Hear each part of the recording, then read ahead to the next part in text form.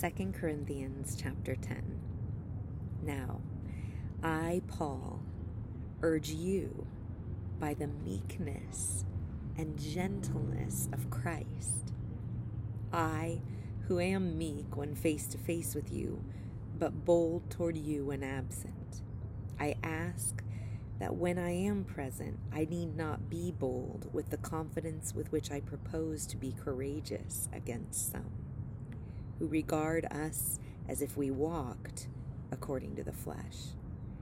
For though we walk in the flesh, we do not war according to the flesh.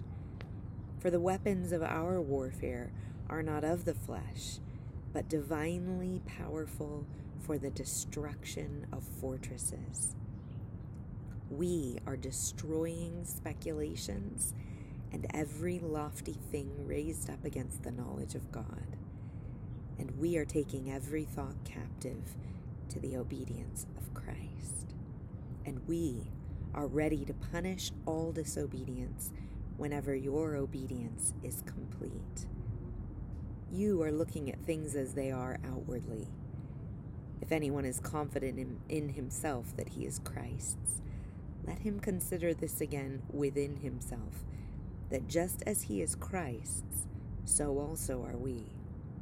For even if I boast somewhat further about our authority, which the Lord gave for building you up, and not for destroying you, I will not be put to shame.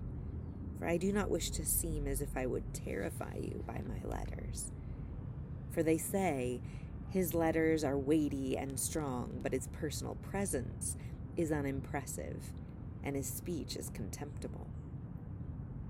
Let such a person consider this, that what we are in word by letters when absent, such persons we are also in deed when present. For we are not bold to class or compare ourselves with some of those who commend themselves, but when they measure themselves by themselves and compare themselves with themselves, they are without understanding. But we will not boast beyond our measure, but within the measure of the sphere which God apportioned to us, as a measure to reach even as far as you.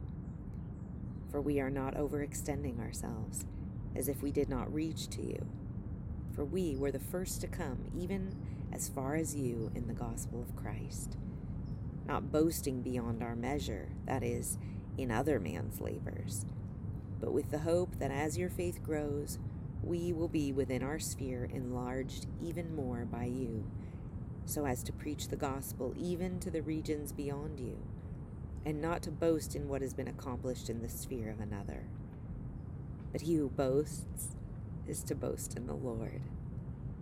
For it is not he who commends himself that is approved, but he whom the Lord commends.